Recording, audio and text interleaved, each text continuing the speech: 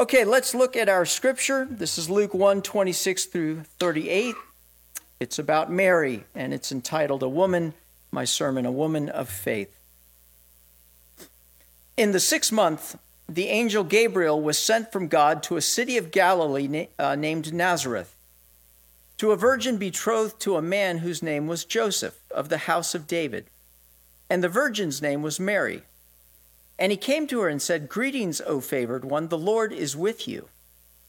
But she was greatly troubled at the saying and tried to discern what sort of greeting this might be. And the angel said to her, "Do not be afraid, Mary, for you have found favor with God. And behold, you will conceive in your womb and bear a son, and you shall call his name Jesus. He will be great and will be called the Son of the Most High. And the Lord God will give to him the throne of his father David. And he will reign over the house of Jacob forever, and of his kingdom there will be no end." And Mary said to the angel, "How will this be, since I am a virgin?"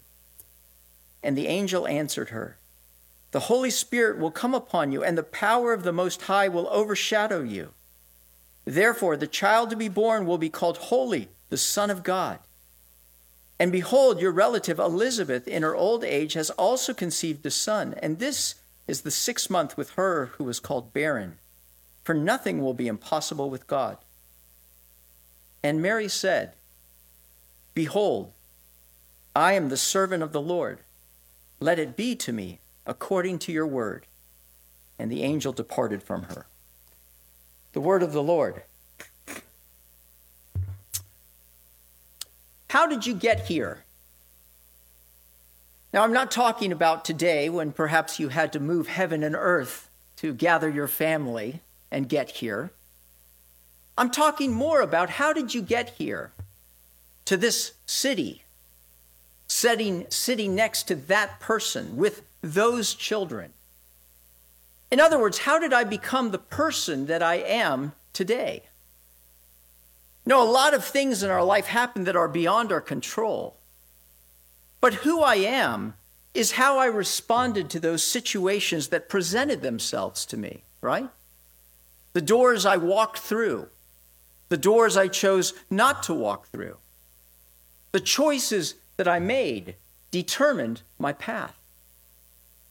And in front of us, we see a very young woman who is confronted with a choice. A door to walk through or a door to elect not to walk through. Two paths. A life saturated with God, headed into the unknown. Or a life that she thought and believed was her best life. What does she do? We all know how the story ends, right? She walked through a door of surrender to God. "I am the Lord's servant. Let it be to me according to your word." See, Mary found her life by saying no to her life and yes to the life in her. Mary shows us that Christmas is a door, a choice. Where will we find our dreams, our life? In our dreams and our goals? Or saying yes to the one who holds our dreams and goals? Like Mary, we find life by saying no to our life and yes to his life. We're going to look at 3 things. We're going to look at number 1, God's appearing to Mary through the angel Gabriel. Then we're going to examine Mary's response, the choice that she made. And finally, we're going to look at our own hearts. What is our response to the door of Christmas? Let's begin with point number 1, that God appears to Mary. We see in the 6th month, the angel Gabriel was sent from God to a city in Galilee named Nazareth, to a virgin betrothed to a man whose name was Joseph, and the virgin's name was Mary. The 6th month is referring to Elizabeth, Mary's cousin, an old woman who Zechariah was the husband, and she was to give birth to John the Baptist. And so it's the 6th month. And when you think of the Christmas story, it makes sense that John the Baptist would be born to Elizabeth and Zechariah, who was a priest, right? That's the way God has done things in the past to help women who are old and barren to conceive. But the story is changed here with Mary, an ordinary girl with a common name, Miriam in Hebrew. And this angel comes to Mary, who is living in Nazareth, somewhat of a backward town in the northern part of Israel. And we see that Mary is a virgin, betrothed to a man. This would put Mary somewhere between 14 and 16 years old. We know that Mary was poor. She was betrothed to Joseph. And notice Joseph has no second name. He has no title. He's not a rich young ruler. He's a builder. Mary would have had no education really to speak of. She was living her ordinary life, following in the path that women have followed for hundreds of years. Her mother and her grandmother and her great-grandmother. A husband had been picked out for Mary. The father of Mary had chosen a righteous man, which probably means that they were God-fearing, righteous family as well. Righteous doesn't mean that they were without sin, but rather they worshiped God and sought to follow him. And so Mary was getting ready to be married to an upstanding member of the community, a builder. The financial arrangement had been taken care of, and they were in the year-long betrothal process, meaning technically they were married, but they were not to consummate that marriage until about a year later, while he prepared a room either in his father's house or another house for them. How well did Mary and Joseph know each other? We don't really know. But it's quite possible they did not know each other that well at all. Certainly they'd never been alone together. And so Mary was like other girls her age, dreaming of her own house, of her wedding, maybe kids, and a life together. Mary, in essence, was like us, unbelievably normal. And the angel came to her and said, "Greetings, O favored one. The Lord is with you." This word favor means to endue with special honor, to bless. You need to understand that Mary lived in a culture where honor was paramount. And these kinds of words were for peoples of positions or power or people of age, not for 14-year-old unmarried poor girls. But God's messenger, Gabriel, said, "Greetings, O favored one. The Lord is with you." Which in essence means God is for you. He's not against you, he's for you. Sure, Mary was thinking to herself, God is for me. He doesn't even know my name. I mean, I'm not educated. I'm not a priest. I'm not anyone of note. When Mary heard these words, we see that she was greatly troubled at the saying and tried to discern what sort of greeting this might be. See, my friends, you need to understand that God has not spoken to anyone in the nation of Israel for 400 years. And this angel shows up and speaks these words to Mary. And when angels show up, people are typically terrified, right? In the Bible. They become like dead men. They fall over. This word greatly troubled is the same word used for when you go and you look at the sea and the sea is stirred up.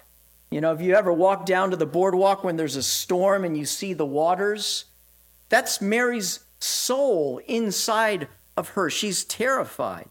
She's reeling from these words. And the angel says to her, "Do not be afraid, Mary, for you have found favor with God."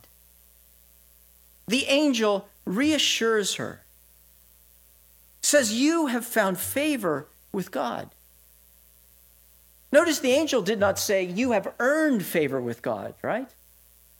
You have found favor. The favor that God is bringing to Mary does not come from Mary's efforts, but rather from God's heart. For what has Mary done?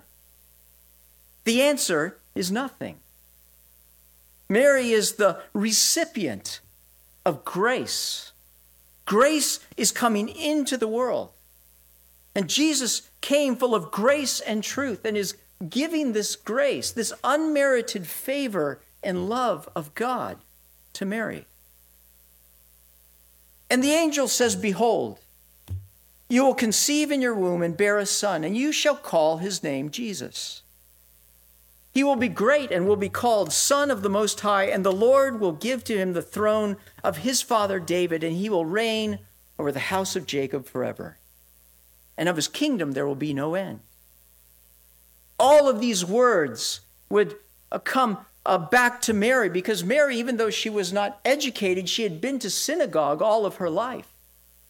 And she would have known the stories of the Messiah, the one that God was to send, the one who sits in the line of his father David. But she hears these new words, that he is the Son of the Most High, that he is God's Son, this one who is coming, and that he will reign forever. In other words, he's immortal, and his kingdom will have no boundaries. It will span the face of the earth. And furthermore, this one, the Messiah who is coming, is going to be my son and come through my womb, and I will be his mother. Remember, to have children back then, particularly sons, was the highest honor of a woman. And what God is essentially saying to her is, I will give you the highest honor that any woman has ever been given, to bear the Son of God. What would you be thinking if you were Mary? What did I do to deserve this? I'm nobody, living in a nowhere town, living a nobody life. Why me? God came and found Mary. Mary wasn't looking for God, but God was looking for Mary. See, that's what Christmas is all about, isn't it? God invading our space, coming up close, uncomfortably close, so much so that life cannot be the same. Christmas signals God coming near to us. And the first person he came near to was Mary. The Bible says that the Word became flesh and dwelt among us. This birth of Jesus was not a temporary visit by God, but the establishment of a permanent residency. I don't know if you've ever read the first part of the Gospel of Matthew, which was written to the Jewish people. And it says the genealogy of Jesus Christ, but the actual word, the Greek word, is Genesis. The Genesis of Jesus Christ. And the Jews, hearing that word, would have thought back to the creation of the world. The birth of Jesus signals the genesis of a new humanity, a new, irrevocable change in humanity that stems from the birth of the Son of God. And the door in which Jesus came to you and to me was through the womb of Mary. The angel reassures Mary. In verse 36, even your relative Elizabeth, in her old age, has also conceived a son. For nothing will be impossible with God. You see, in Jesus, the impossible becomes possible. I mean, when we think of the Mary story, of course it makes sense, right? Because we've heard it again and again. Of course, Jesus would be born to a virgin, a young virgin in the middle of nowhere, and she would raise the Son of God. But stuff like that doesn't happen around here. But you see, that's exactly the point, isn't it? Mary wasn't rich. She wasn't educated. She wasn't connected. She wasn't popular. She wasn't wise. She was just a teenager. What the Christmas story tells us is that God coming near doesn't just happen in places like Nazareth, but in places like Suffolk, or Pungo, or Virginia Beach. God invading the lives of ordinary people like Ken, or Anne, or Betty, or Carlos. Jesus came through Mary so he could come close to us. Christmas not only reminds us that God came near, but God is near. As I was putting together this sermon and thinking about this point, I thought of my oldest son, Mark. Some of you know that Mark died when he was 17, but Mark had a very, very unique and powerful and intimate relationship with God. And Mark used to keep a journal, and we put together his journals and the book, The Extraordinary Ordinary Life of Mark Rodriguez. And I thought I'd read you a journal entry because Mark would speak to God and God would speak back to him, and he would write down what God said to him. And so Mark in this passage here has a lot of passion and desire for the people in his grade to be unified together and to see Jesus and to have a relationship with Jesus. And this is what God said to him. My child, I see so much potential in you. The gifts, the passions that you have are meant to open people's eyes and to unify them. You've been pondering being in a position of leadership for a long time now, and you've also been saddened by the lack of unity among your peers. Son, it is time. Unity will not spontaneously occur. It needs a catalyst. You are a catalyst. Mark, your peers, even adults, look up to you. You have been given wisdom, passion, and this sense of joy and peace to share with them. You are ready. Grab hold of your gifts with both hands, Mark. Unleash the love from within you. You are free. Don't be afraid. If you fall, I will catch you and help you back to your feet. I promise. Now rise up. Mark was 15 years old when he heard that. See, my friends, nothing is impossible with God. So what do you feel is impossible in your life? Maybe you think, I could never know Jesus like Mary knew Jesus. God's not interested in an intimate, personal relationship with me. I'm just a stay-at-home parent in Great Neck. I'm just an electrician. I'm just a sixth grader at Oak Tree Academy. Sure, I can know about Jesus, but to really know him. See, if you believe that, you've missed the whole point of Christmas, because that's exactly what he came to do. Mary was a nobody, but Mary heard and responded to the call of God. And so we must respond as well. To open our heart to the call of God to come into our heart. This world is so busy and so noisy and so unbelieving that it's easy to have no room in the inn of your heart for the Savior. But God wants us to allow ourselves to be found, to believe that Jesus has come into the world. Jesus came in his physical presence so he could be in our spiritual presence.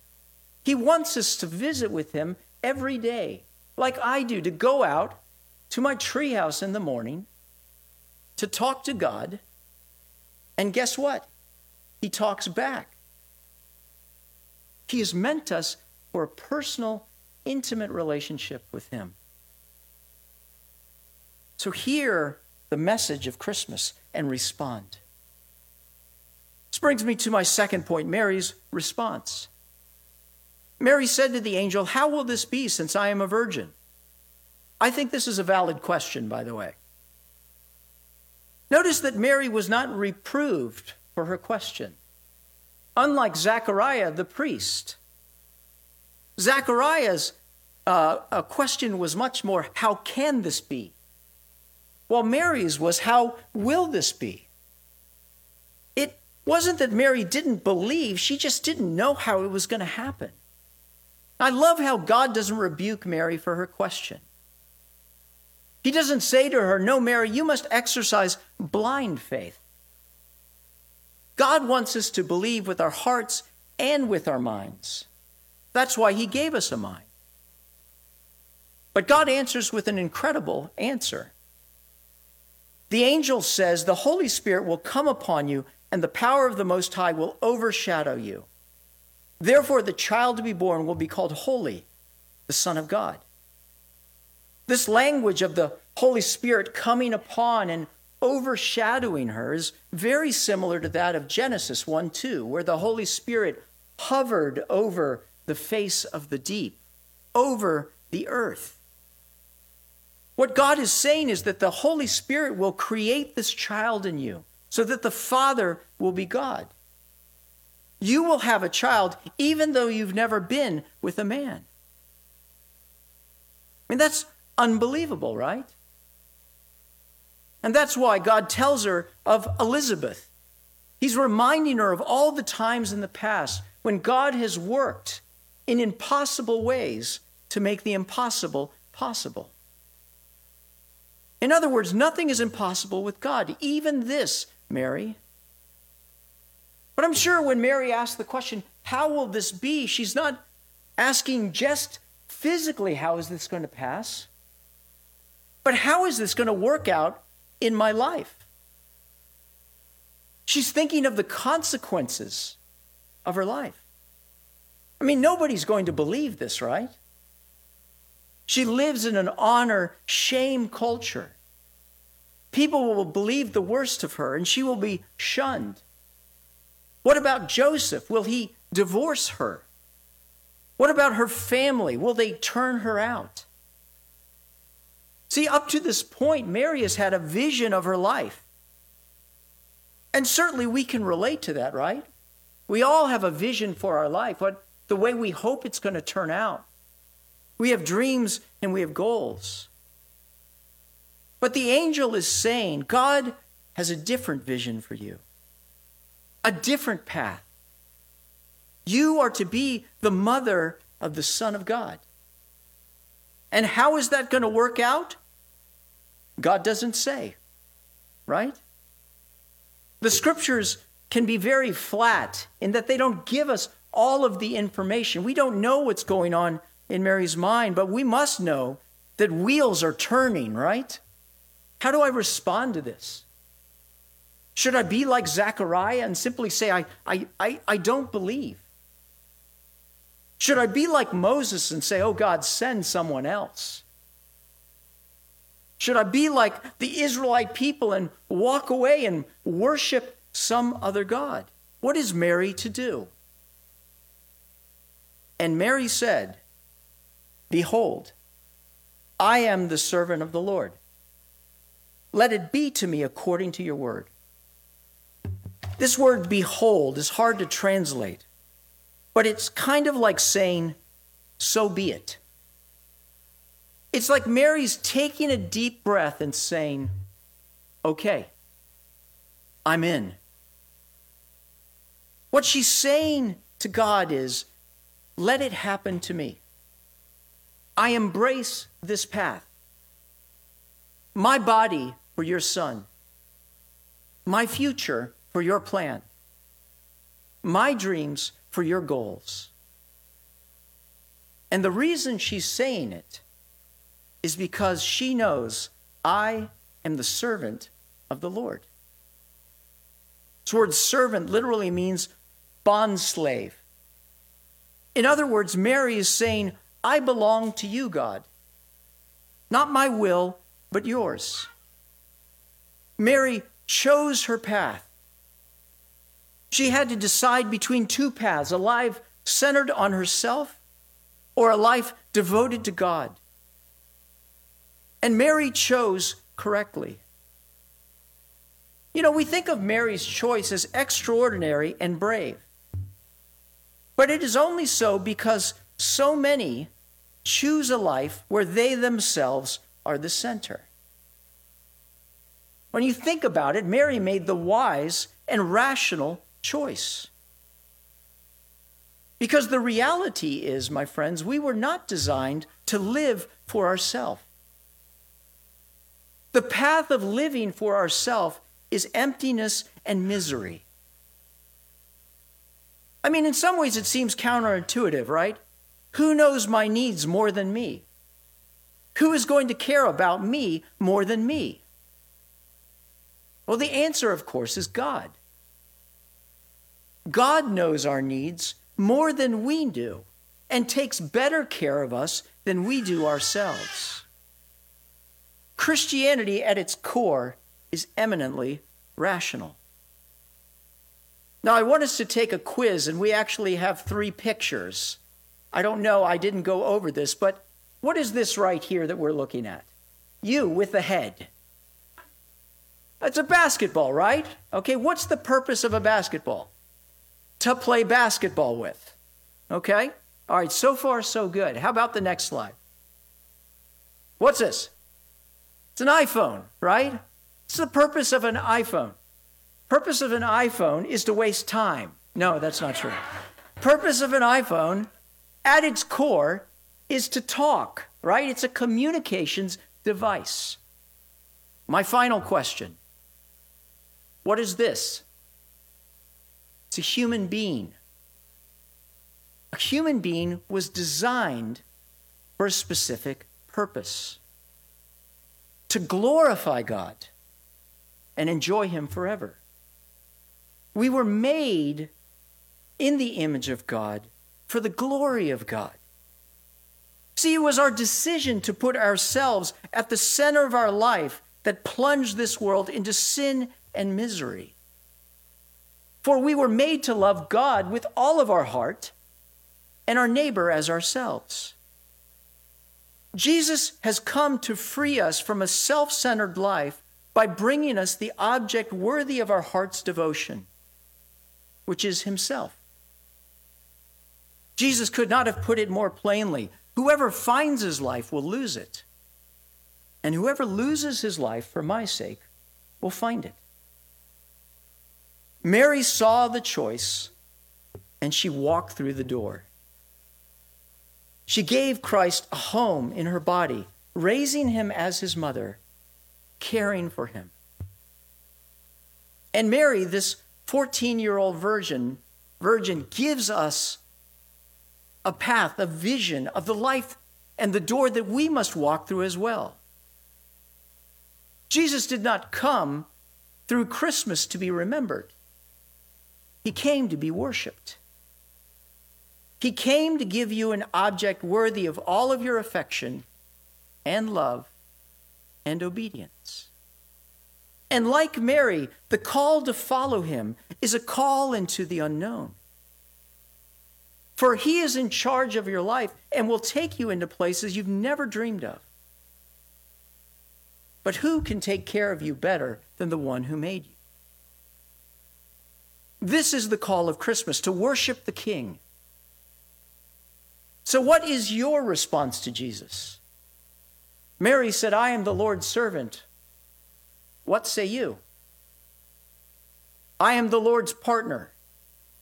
It's a 50-50 proposition. We're going into business together, right? He does His part, I do my part. I am the Lord's boss. He is here to serve me and to give me what I want. I am the Lord's project. Yes, I'm hot and I'm cold. Sometimes I'm in, sometimes I'm not. We're working this thing out. Or I am the Lord's servant. Let my life be his.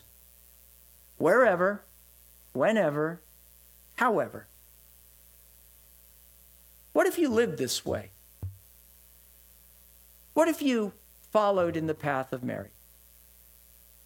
Where would it take you? I have no idea. But I know that you would live a life with peace. I know that you would live a life with power. And I know that you would live a life with purpose. Because we find life by saying no to our life and yes to his life. So this brings me to my final point, our response.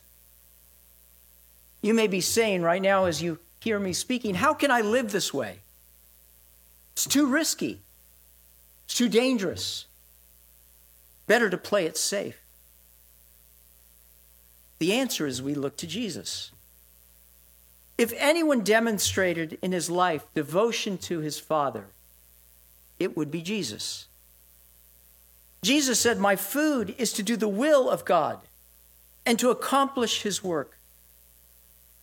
In Psalm 48, he says, I delight to do your will, O my God. Your law is within my heart.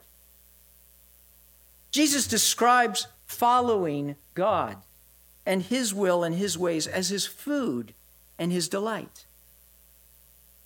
Even though Jesus knows that the path that the Lord is leading him on will lead to death, Jesus knows and has confidence in his Father that the path that he has him on will lead not only to death, but through death and resurrection. For nothing is impossible with God. Isaiah 53:11 says, after the suffering of his soul, he will see the light of life and be satisfied. And by his knowledge, my righteous servant will justify many, and he will bear their iniquities. How could Jesus walk this path? How could Mary? The Lord is with him. And if you want to follow Christ, the Lord is with you. And his favor is upon you. His grace, his love to people like you and me who do not deserve it. You want to know joy this Christmas season? If you want to know peace and fulfillment in this life, it is found in entrusting all of yourself to the person of Jesus Christ. For this Christmas, Jesus says to you, I want to invade your life and take up residence and work through you to transform the world.